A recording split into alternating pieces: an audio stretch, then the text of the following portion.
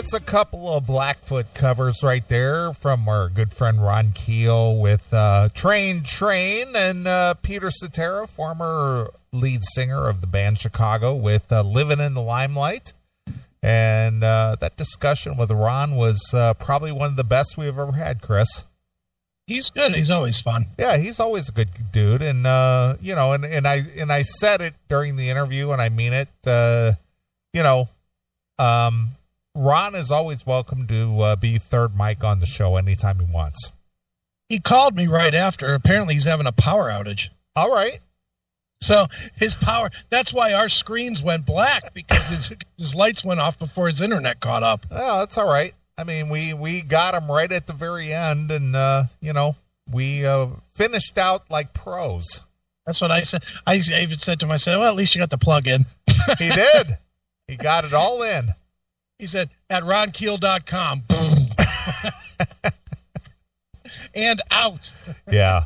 But that was a lot of fun. I always like to hear from Ron. He's got a lot of insight. He's got a lot of thoughts. The guy's been in the business for, 30 plus years and, right. recorded a lot of records and has gone through a lot of different incarnations from, the band Keel to being Ronnie Lee Keel to the Ron Keel band to the Badlands House band to, Iron Horse. Iron Horse, yeah, of course. I love the covers record. It's really because I was a Southern rock kid. I was a Southern rock fan. He literally hit me where it counts. All those songs are great. Train and Rockin' Into the Night. I love that shit. So really good stuff. Well, I mean, obviously that was the pinnacle of commercial radio, if you will. I mean, that was like the I remember seeing those KTEL commercials on TV where it was they would put those compilation records together, Southern Fried Rock, Leonard Skinner, and they would put like one song from like Leonard Skinner or Allman Brothers or a Marshall Tucker Band or Southern Fried Rock. Yeah, and I just remember the early 80s, 81, 82, 83, like through about 85. You could not turn on commercial radio and go 2 minutes without hearing a 38 Special song. 38 Special was everywhere for about like 3 years. And then they went away. But how many hits did they have in those 3 years? 15? Yeah. And even bands like Tom Petty tried to capitalize on that too. Yeah, but Tom Petty wasn't as good. No, I'm not saying that he was good, but my point is that he tried to capitalize on that wave. Yeah. At that time, and the thing is that Marshall Tucker, Leonard Skinner, Allman Brothers, they were at Blackfoot. They were at the top of their game during that era. You put Foghat in that category or no? They're right on the edge. Yeah, marginal. Yeah, because some of their songs feel it and some of them don't. Right. Yeah. Yeah, they're a little too metal, I guess, for Southern rock. Sure. But all those bands that, originated in Southern Florida, Alabama, Tennessee, they kind of, it's kind of weird how music in general seems to, focus on a certain demographic or an area obviously LA had a lot of probably the most influence, and then of course you had the Bay Area, which our good friend Bob Nalbandian, he's going to release a Inside Metal for the Bay Area Godfathers, and then you had the Southern Fried Rock, and then you had the New York influences, which you guested on the Skull Sessions to talk about the New York influences. Sure. And, one of the things that we talked to our good friend Bob Nalbandian about was the Midwest influences, especially Cleveland. Because Cleveland had a lot of rock coming out of Cleveland. Sure. And, people like our good friend Bill Peters was very, very influential in that with his label with Auburn Records. Of course. So each area of the country sort of contributed to a certain genre at some point in time. Right, of course. So, and the Southern rock, the Southern fried rock was very big in the late 70s into the early 80s. Right. Yeah. Oh, yeah. So if you like that kind of stuff, you'll enjoy the Ron Keel release, South by South Dakota. Yeah, it's a great record. I really enjoy it. I've played it probably 15 times. I really, really enjoy it. It's out on our good friend Bill Shavis put it out on High Volume Music. All right. There you go. And just to give you, for those of you who might be interested in this kind of thing, they do Creedence Medley. Yeah. They do Fire on the Mountain, which Ron talked about a little bit. Flirting with Disaster, Molly Hatchet. Ghost Riders in the Sky, The Outlaws. Let's see here. We've got Mama, Don't Let Your Babies Grow Up to Be Cowboys, which is Waylon and Willie Nelson. Yeah, Ramblin' Man. We also got Rockin' Into the Night. And Train, which I played. And then, of course, Leonard Skinner with Red, White, and Blue. Yeah. So it covers the gamut of that era. It does. Yep, very good stuff. Yeah, and it's quality. It's good production. Great quality. Yeah. Of course, Ron is a great vocalist. And I'm not saying that because he's a friend, but because he really is a great vocalist. Yeah, he can sing, that's for sure. He does. He sings very well in any genre that he chooses to cover. So go get it. It's called South by South Dakota, the Ron Keel Band. Yeah, stop being cheap, you fucks. You all got free fucking money. Spend $15 of it. Go get it. Yeah, fuckers. Yeah, pal. All right.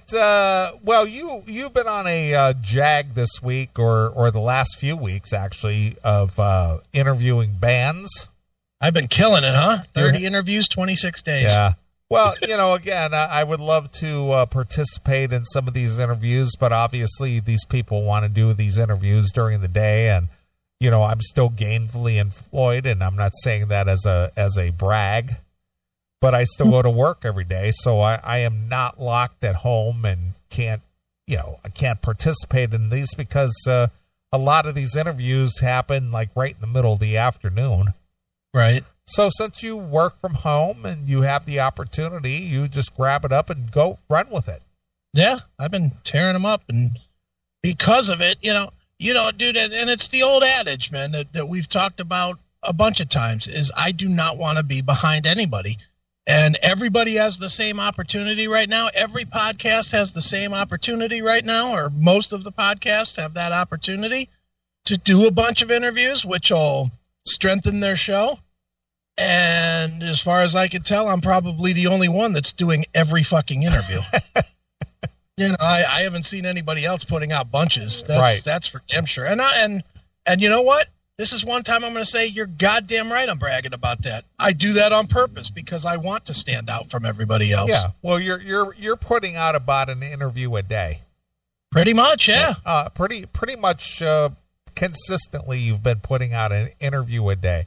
And I know that the interview portion of this show, or what we offer as far as content is concerned, is not the most popular contributions, but there are some people out there who really do enjoy that stuff. Others, they go, I'm not interested. The interviews bring in new people. That's how we get a lot of our new audiences. People hear it, and it might not even be now. Like Tesla. People may not listen to the Tesla interview right now, but they might listen to it 6 months from now when they're just trolling YouTube, and they look and they say, "Oh, cool, Jeff Keith," and they'll listen to it, and they'll be like, "Oh, what a good interview," and then they'll listen to something else we do, and they'll be like, "Oh, these guys are dicks." It's like, I can't believe Jeff actually talks to these people because he's better than that, because These guys are assholes. Jeff said such nice things, and then they said about how women are pigs. Yeah. Yeah, pal. Well, I have not had the opportunity to listen to the Jeff Keith interview, so how did that go? How was the the Jeff? Yeah, how was the tone with that? That was good. You know him. He's the eternal optimist, and the big thing, and I know the fans were wondering if I was gonna sack up and ask him about Shock and about Shock being influenced by Def Leppard, and ask him about the fan backlash to it. And I did. And I told him straight up that I was, I said to him, I said, look, this thing's gotten a lot of flack, and I'll be honest, I'm one of the people that gave it flack. I told him straight up, I didn't want to be, there's nothing worse for us to get an interview again than if they hear us fucking lie to them. Okay. All right. If I would have gone on with Jeff and said, "Oh my God, dude, Shock is incredible. It's the best stuff you've ever done. You guys are better than ever with this." If I'd have done that and then he heard us ripping on it, right. Because damn well every artist has their name set up on a Google alert. They have their name set up in it, and if he would have heard that, then we're shit, and then he won't do the interview with us next time. So he did the interview, and I just told him flat out. I said, look, didn't like it. Told him which songs I didn't like. Told him which songs I did like. There's a couple songs on there that are okay. There's a couple of songs on there that I think would fit any record. And I told him that. The Mission. I don't know. I doubt you've listened to that album enough to get it. But the song The Mission is one that would fit on any Tesla record. But then the California Summer song or Taste This or whatever, Taste Like, those songs are just absolute dog shit, and I told him that, and he was cool. He was low-key. I think he appreciated that I told him straight up, not a fan of the record, but I still let him talk about it. And I asked him if he felt the backlash, and he said yes. He said, of course he heard it. He said, most fans that talked to him didn't give him shit, which, gee, that's a shock. But, he definitely said that he heard it, and he understood that they were doing something different, and he understood that it wasn't something that everybody was going to like. So it was cool. It was cool. I like Jeff. I really enjoy him, talking to him. What's crazy? And this will crack you up. When the last time I interviewed Jeff was? I had to look it up. You've interviewed him the last 2 or 3 times that we've talked to him. You did solo ones. The last time I interviewed Jeff Keith was for the Bar 7 record. Okay. That's what, 95? Yeah. It was, that's a long time ago. Yeah. Dude, that was when I interviewed him for that, I was writing for Scene. That's how long ago it was that I interviewed Jeff Keith. Yeah, and I went to see the Bar 7 show at the Odeon. Great record. Yeah, this was after Tesla broke up and Tommy Skeoch and Jeff Keith were playing together, and I had the opportunity to hang out with them after the show, and of course the fanboy question was, and I'll never forget this as long as I live. I'm standing there talking to Jeff Keith, and I'm just is Tesla done? Or is this just a break, or what's going on? And he said that the gate was left open and that horse has rode out into the sunset. That's what he told me. That's what he told me. But fortunately, they got back together a few years later. But it seemed a shame to me at that point that, holy shit, Tesla just might be over forever. Yeah. Well, they definitely came back. They've been back together now longer than that first segment. They've been back together 25 years. Yeah, they've been back longer than they were together from the first time that they got together. Exactly. But here's the funny thing, and some people may remember this, and some people may not. Yeah. But during the heyday of Metal Sludge, they set me up to talk to Jeff Keith and do a Metal Sludge 20 questions with him. Okay. And they were playing in Pittsburgh. Okay. And I was on the road as a truck driver at the time. All right. And I literally had to pull over into a rest area to call Jeff at a certain time to interview him over the phone. For Metal Sludge. And they set me up with some homophobic questions.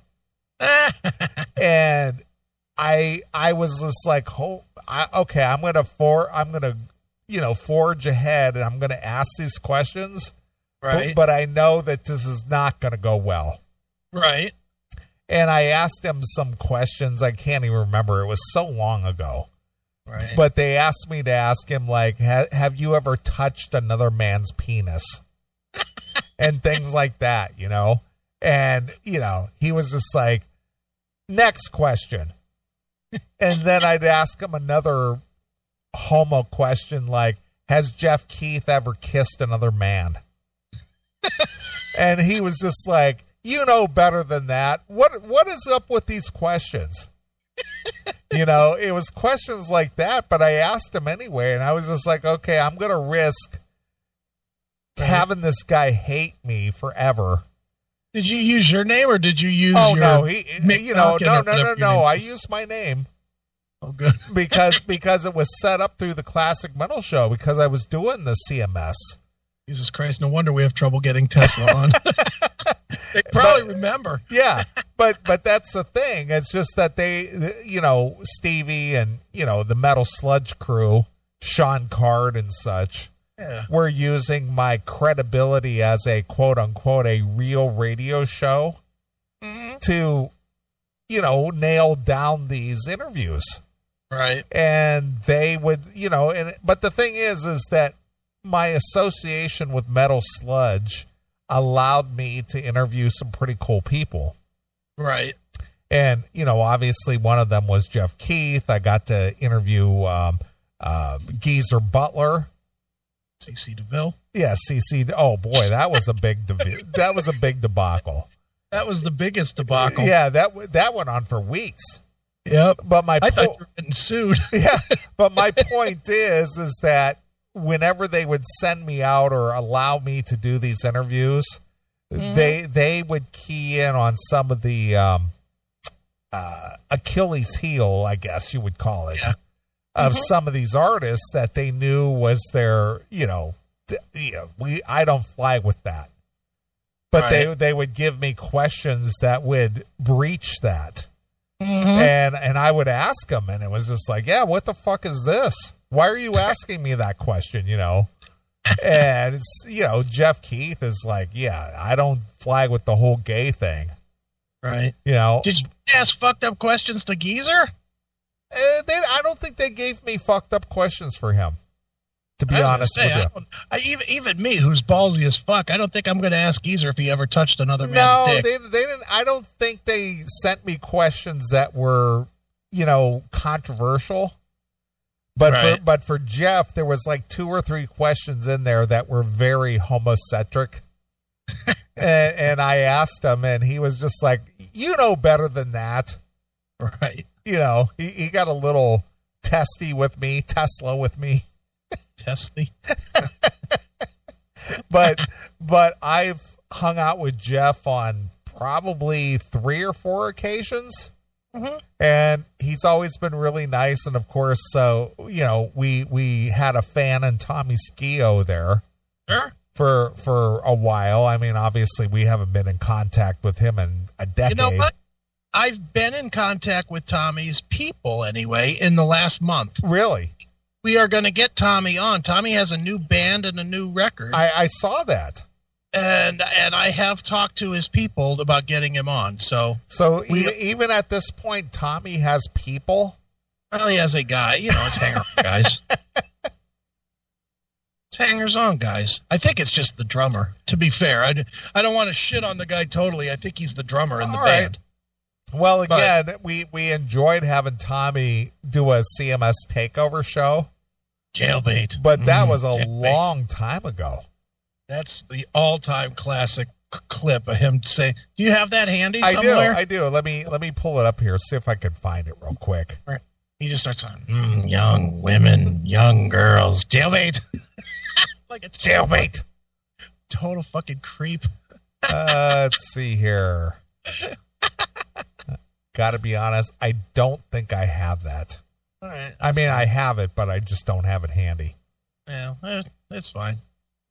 I just remember him just absolutely creeperish. Well, it was really funny because, you know, the commentary he made about me specifically, about me, you know, I thought to myself, Neely, what kind of a name is Neely? And then Chris told me his first name is Wendell. And then I thought, oh, yeah, that kind of makes sense. Good choice, Neely. Yeah, I'm thinking, what the fuck, Wendell? Just so funny. Tommy was great. He was great. He was easy to work with. That's why I wish he wouldn't have just disappeared for a long time, because I could have seen him becoming a regular on the show. Easily. Because he is very funny. He's a lot of fun, man. But what was really funny is that when we interviewed him prior to him doing the takeover, he was just like, you know, I think that you guys actually get me. I think that you understand. It's like we're like Dr. Phil or something. Well, we weren't asking him, so what's it like to play with Jeff Keith? That had to be great, right?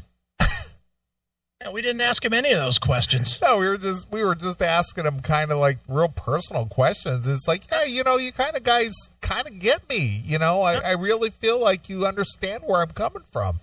Yeah, he's good. I like him. Yeah, I do too. We'll get him back, and I have been talking with I think the drummer, somebody in that camp. Right, his people.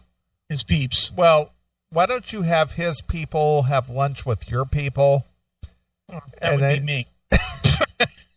And then you can kind of set this up and, you know, have Tommy come on the show. You know who our people is, right? Me. When people ask to talk to the Classic Metal Show's people, I'm like, right here, dude. Right. Here I am. Well, when people want to talk to the manager, that's me. Yeah, I'm going to send a letter to your manager. All right, go ahead. Have you taken off the air for your thoughts and opinions and your outrageous commentary? Let me give you that. It's P.O. Box 1251. You know, send it there. Attention, manager. So funny. People are stupid. They are stupid. Yep. That's why we hate everyone. Amen to that. Yeah. All right. You sent this over earlier since we were talking about doing interviews. Yeah. You spoke with guitarist Mitch Perry this week. I did, yeah. If people are not aware that Mitch Perry worked early on with a couple of our good friends. Do you know who I'm talking about? Well, Ron Keel, for one. Well, he worked with him, but who else did he work with? Our good buddy Bobby Blotzer. Well, no, I'm way before that. I don't know. Aerosmith? I don't know. He's worked with about 1 billion people. No, he's worked with our good friend Ralph Saines. Oh, has he? Yeah, he was in a band with Ralph really early on back in the 80s.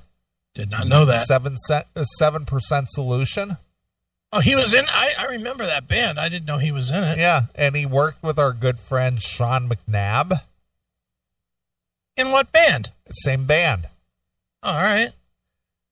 Mitch has been around. He's worked with Lita Ford and, you know, a ton of people. Yeah, he's been with a bunch of people. I think he still plays with Lita. I know right now he's playing with Sweet. Okay. He said that because he mentioned in the interview that the Sweet gigs were canceled. Well, so he's his most current, outside of the Mitch Perry group, the new record, is with Sweet. Right. Well, Mitch Perry is kind of a guitarist for hire guy. And you spoke with him this week. I did. So what were you conversing with him about? Well, he has a band, a new record called Music Box, which is called the Mitch Perry Group. and I sent you the link. It's a pretty cool record, actually. If you like barroom rock, it's just what it is. It's like classic rock. It's just, it's the shit that you would listen to at a bar while you're drinking shots and chasing it with beers. Dude, why do you have to say it's the shit you would listen to? Because it is the shit that you would listen to. Is it shit, though? Well, it's okay. All right. I mean, it's good. I like it. Yeah. I like it. Well, it's just classic rock. Yeah, just straight up rockin' shit. I like it. Okay. Shit can be good. If it's the shit, it's good. Right. And I would say this is the shit you listen to. Okay. So I like it. But yeah, we were talking about Music Box. And even before you play this clip, do you have that link that I sent you? I do. Click that link. They do the oddest cover of the Stones' Jumpin' Jack Flash. Okay. It literally, I didn't even know it was a cover until like the third time I listened to it because it's so rearranged and so different. And I was like listening to it in the background. I wasn't looking at track names or anything. I just had it on. And I didn't notice it until like the third time through. I was, when I was getting ready for the interview, I was like trying to pick out some names of a couple of songs to talk to him about. I was like, holy fuck, Jumpin' Jack Flash. You got to be kidding me. And I listened to it again. I was like, wow, what an interesting take on that song. All right. Well, let's play some of it. All right, play a little of that.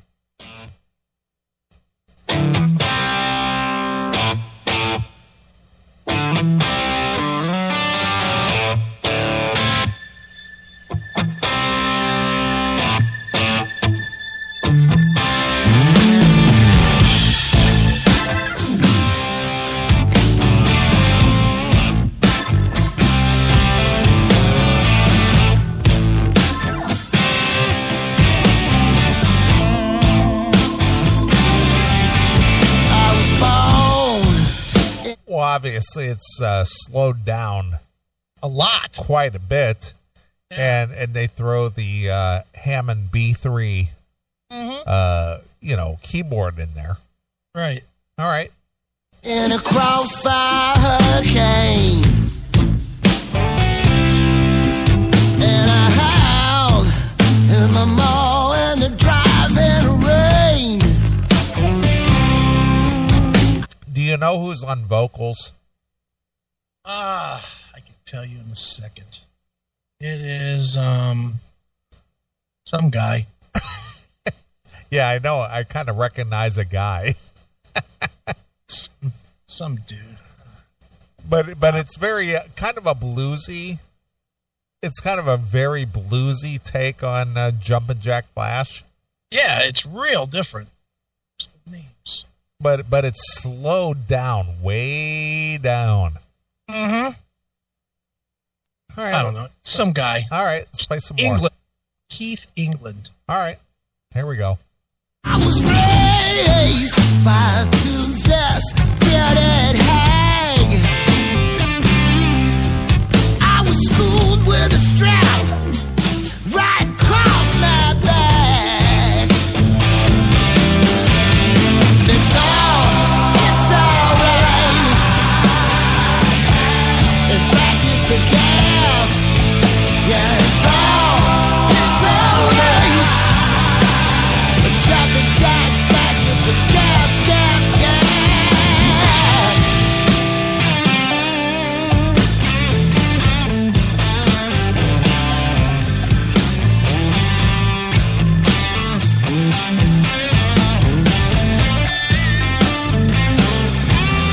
I was drowned, I was washed up and left for dead. I looked down at my feet and I saw they bled. I frowned at the crumbs from across the bread. I was crowned with a spike right through my head. Well, to be honest with you, I kind of like it. Yeah, I like it. Oh, don't get me wrong. I'm not shitting on it at all. I like it a lot. I listened and listening to it as background music, I did not even pick up that it was the Stones. Yeah, because, obviously the tempo is really different. Mm-hmm. And the vocal style is different and the whole organ thing. It's cool. This whole album is cool. If you want to, dude, you can pick through some of it. Play like Saint Valentine. Play a little of that. Give people a good taste because I like this record. It's called Music Box by the Mitch Perry Group. All right, I knew a girl who had a music box. Mm-hmm, a tasty music box. Exactly. Here we go. Happy ain't a word that it used to describe my time. Till I settled down and didn't waste it all just trying. Then it all fell into place. You could tell by the look on my face. I had everything I needed and I didn't need no more than that. Oh no, here we go round again. I should have known better than to let you be more than a friend. You know what that reminds me of? Who? What does that sound like to you? Small Faces? No. That's to me. No, this is what it sounds like to me.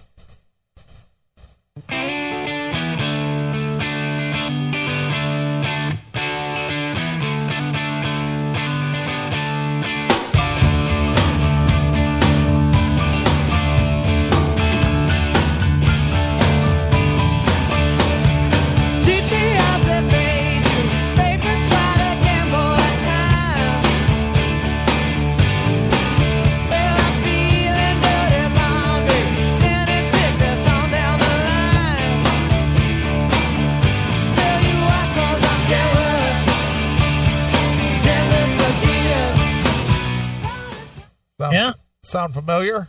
Does. Now let's try one more to see if it sounds familiar. Give me 7 O'Clock by the Choir Boys or London Choir Boys. All right. I don't know if it's called Choir Boys now or London Choir Boys, but the song was "It's 7 o'clock, time for the party." All right. That song's sort of the same too. All right. Let's check this one out. All right. London Choir Boys, 7 O'Clock, you said? Yeah. Mm-hmm. 7 O'Clock's not coming up for them? Can't believe that's not the number one tune from them. Surprisingly not. Come on. Really? Let's see here. Go through another search here real quick. Nope. Not coming up. I'll send you a link. Oh, there we go. 7 O'Clock Choir Boys. Yeah. Do you not know this song?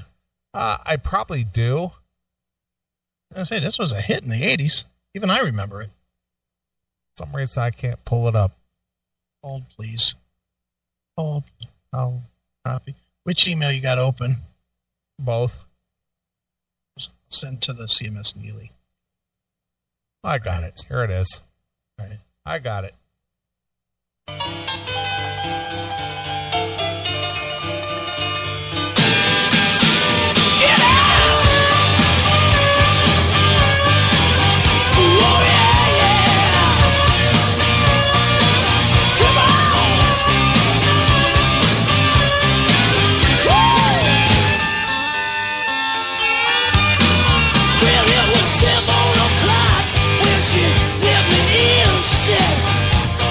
Sounds very Rod Stewartish. Yeah, exactly. Like Faces, Small Faces. Exactly. Yeah, exactly. What's your kind of thing? I go, ooh, yeah, ooh, oh, yeah. True back hair, she looked and smiled, yeah. I need some coffee for a little while. I go, ooh, yeah, ooh, oh, yeah. She just a sweet. So many of those songs sound so much alike. Yeah, they do. You don't know that song? I do. I do now that I'm listening to it. It's been a long time since I've heard it. I was going to say, I would have swore you would know that one. I do know that one.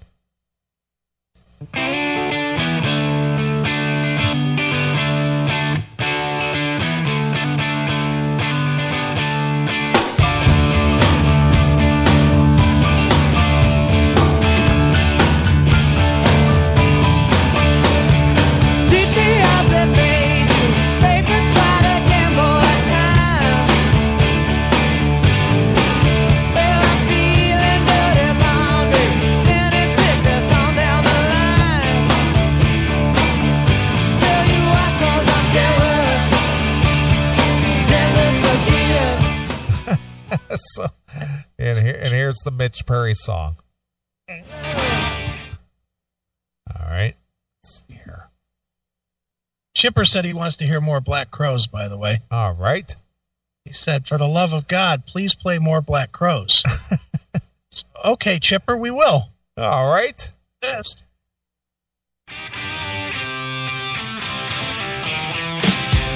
Happy ain't a word that it used to describe my time. Till I settled down and didn't waste it all just trying. Then it all fell into place. You could tell by the look on my face. I had everything I needed and I didn't need no more than that. Oh no, here we go round again. I should have known better than to let you be more than a friend. If things never go as planned, now we face off on the stand. I've seen it coming when you came along. Saint Valentine sang his last song. All right. All those songs very similar. They are. Yeah, the Mitch Perry record is very good. Yeah, I haven't listened to it, but just from those couple of clips we played, I think I would like that quite a bit. Well, you have the album. Give it a listen during the week. I will. Very good stuff. All right. Well, so you interviewed Mitch Perry, I did. which he's out there promoting like a lot of other people since everybody's kind of shut down. Nobody has nothing else to do. They talk to Chris Aiken. Now, before we even get into this, Yeah. I want everybody to listen very clear. Jackal, I'm speaking directly to you. Uh-oh. If I see one more Deep Purple reference in that chat room, I'm going to throw you out. One more Deep Purple picture, one more Richie Blackmore picture, one more Deep Purple album cover, I'm going to boot you. Yeah, pal. End of the story. You see my name lit up in red at the top of the page? That means I'm an administrator and I have the power to just boot. That's it. I'm You guys done. can't see. He's flexing his muscles over here. He's like, "Fuck yeah!" I'm done with the Richie Blackmore. I am so done with the Deep Purple. This has been going on for months and months and months. I am so fucking done with it. All right, so he posts a step.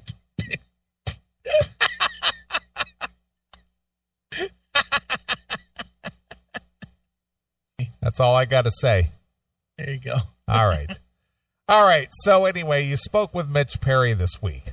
I did. Mm-hmm. And, one of the topics that came up, just because I had a little time with him, was his time in the Bobby Blotzer's Ratt. Which was very brief, actually. Very brief. How many shows did he play with Bobby? Not a lot. I mean, what, maybe 10? I don't know. I don't even know if there's that many, to be honest with you.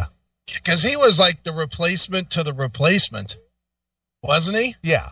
So I think that maybe he played 2 or 3 shows at the most. Wasn't a ton, I do know that.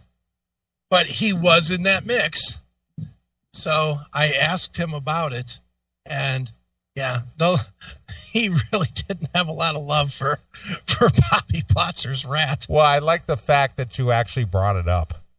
Oh, why? Why wouldn't I? No, I wouldn't. I'm not saying you wouldn't, but I just love the fact that you actually made it a part of the interview.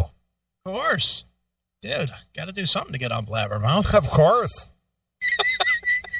All right. Well, anyway, Mitch Perry apparently was not a fan of being part of Bobby Blotzer's lineup of quote-unquote Ratt. Oh. Wait till you hear it. He literally says, I didn't even tell anybody I was in the band. Of course not. I mean, it's not really a band, is it? Well, he'll address that. All right. Well, here we go. Talk a little bit about the Ratt experience, because it just seemed like it was so much turmoil and almost to the point that what you guys were doing on stage almost got lost in the mix. Yeah, well, you know, this is a funky question. I mean, you know, Bobby, I've known all those guys since before they were Ratt. I like the fact that he said this is a funky question. He's already like, oh, no. Yeah. I was hoping nobody knew. Okay. You know, I mean, we go way, way back, and that's everybody in that band. When Bobby called me and asked me to do that, he offered me decent money. I knew all the stuff that was going on between all the guys. Mm-hmm. And I said I would do the gig, but I also kind of kept it at arm's length because, you know, I mean, from my mind, even though I was out there playing Ratt songs and it was Blotzer, you know, it's not Ratt. Right. Whatever anyone wants to call it. I mean, you know, it's so because of all the peripheral bullshit, it wasn't as enjoyable an experience as it could have been. The other guys in the band, Brad and Josh and Stacy, were all great guys. So on that end, it was fun to play those songs with those guys. But you know, I kind of stayed out of being. I did never post, "Hey, I'm playing with Ratt here." You know, I showed up at the gigs and played them and went home and tried to stay out of the the insanity. Yeah. I had a much meaner word for it, but yeah, it was just, you know, it was a short period of time, and it was fun to play those songs. I got to tell you, I always loved Warren's playing. Sure. Once I had to learn his stuff, I hated it. That's saying a lot.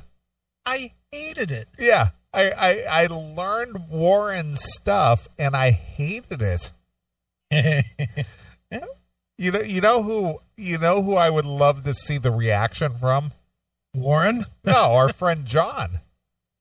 John who? John Levin. Oh yeah. He would never come on here and do that. But he loves Warren DeMartini, and and again, I'm a fan of Ratt. I love Ratt. Mm-hmm. And you know, Warren, along with Robin Crosby, mm-hmm. were a team. Yeah. And to hear him say that I listened to the Warren stuff and learned it and I hated it. That's funny. It is funny. All right. But at least he was honest, and that's what I like about the interviews that we do, is that somehow, some way, whether it's you or myself, we get people to say stuff that they would never say on anybody else's radio show or podcast. They get comfortable. That's what it is. They is. do. That's the whole thing. It's just like, yeah, I can kind of let loose and really speak my mind here. And it's just like, yeah, I hated Warren DeMartini's part in Ratt. Yeah. All right. Hear that on other interviews, I'm quite sure. All right, here we go. Hey, why did you hate it? Because it was difficult to play, or because it was so good. He's got a really, really incredible, unique way of phrasing, and so you really, you know, there's certain gigs. Okay, like when I play with Sweet, I love it because I don't even have to think twice about what I do with the band. Yeah, because their guitarist is not like one of the top of the food chain that you remember. You go, yeah, isn't that the guy from Sweet? Give me some Sweet. Can you give me a little Sweet? I don't even. What's a Sweet song? Well, they obviously did Fox on the Run. Well, that when I hear that, I always think, man, what incredible guitars. But that's kind of my point, is that Sweet were one of those bands that maybe you wouldn't go, yeah, isn't that the Sweet? Sweet is what? Basically just riff guitars, right? They don't really do they do a ton of soloing? Ballroom Blitz, is that them? Yeah, that's them too as well. Yeah, come on. There's not a lot of big guitar in that either.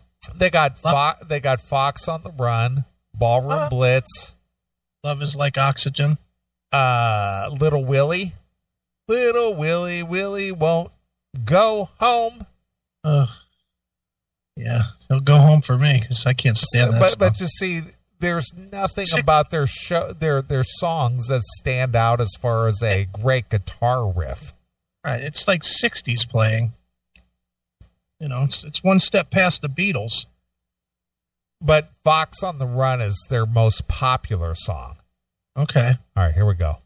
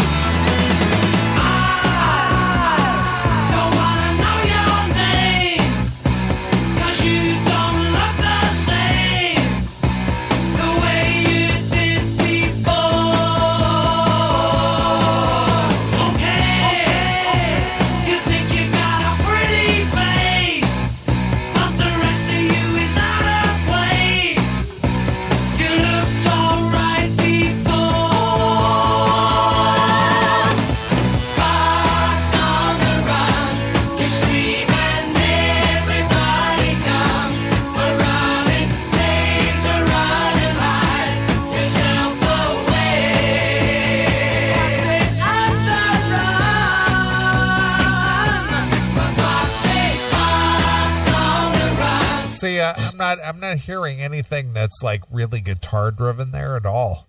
Mitch may not even wake up to play these gigs. It's more of a harmony vocal type thing. Yeah. So and riffs. That's all that is. Just riffs. Yeah. So here's Ballroom Blitz. Of course, Crocus, covered this and kind of reemerged it back in the 80s. Yeah. Here we go.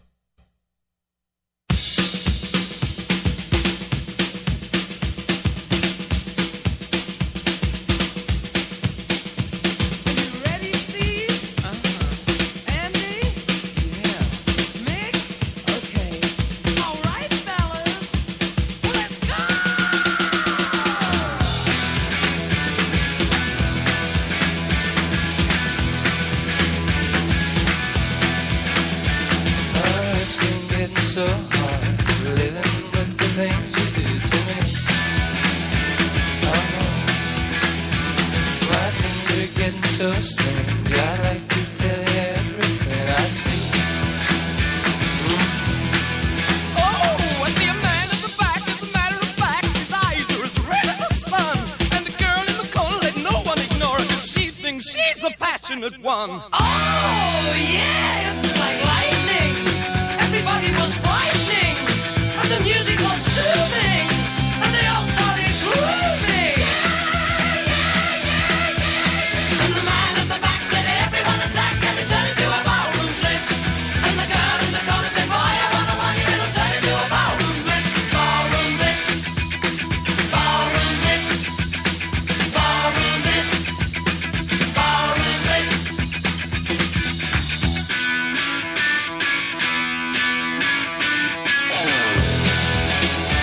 See, there's nothing there that's identifiable as like a solo breakout. Oh, he's just playing chords. Yeah, that's it. So yeah, that's for a guitarist, I would imagine that's easy enough because there's nothing really identifiable about that. You could show up to the show and listen to a song once in your headphones and probably play it. Yeah. So yeah, to try to mimic Warren DeMartini or Robin Crosby, yeah, that would kind of be a pain in the ass because it's like, yeah, if I don't play these note perfect, people are going to start throwing Rotten Tomatoes on the stage. Yeah, exactly. Here's another one.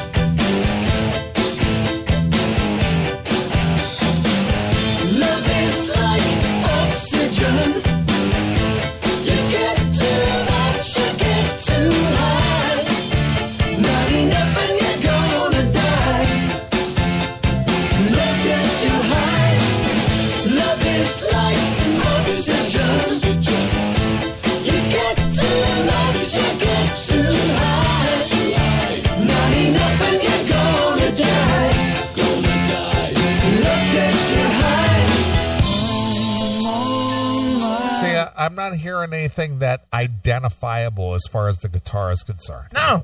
Good songs, good simple songs, but I guess that was Sweet's thing, is sweet and simple. Yeah. Very easy. Yeah, but it wasn't like these guitar solos that, kind of like stood out. Yeah, I guarantee you nobody's going up to Mitch Perry going, holy fuck, you're in Sweet now? Jesus. Jesus Christ, Yngwie, where you been? Exactly. No, I'm sure that's not happening. Yeah, so I can kind of understand his thoughts between playing in Ratt, quote-unquote Ratt, the Bobby Blotzer version, as opposed to playing Sweet. Just so funny that he said, yeah, I hate this. Yeah, of course, because it's like, yeah, I got to play note perfect or people are going to be upset about it. Exactly. I hated it. Yeah. All right, here we go. If I play around with a song, I think the DNA in my playing must be similar to Andy Scott's because everything just seems right and seems natural, and it's a piece of cake.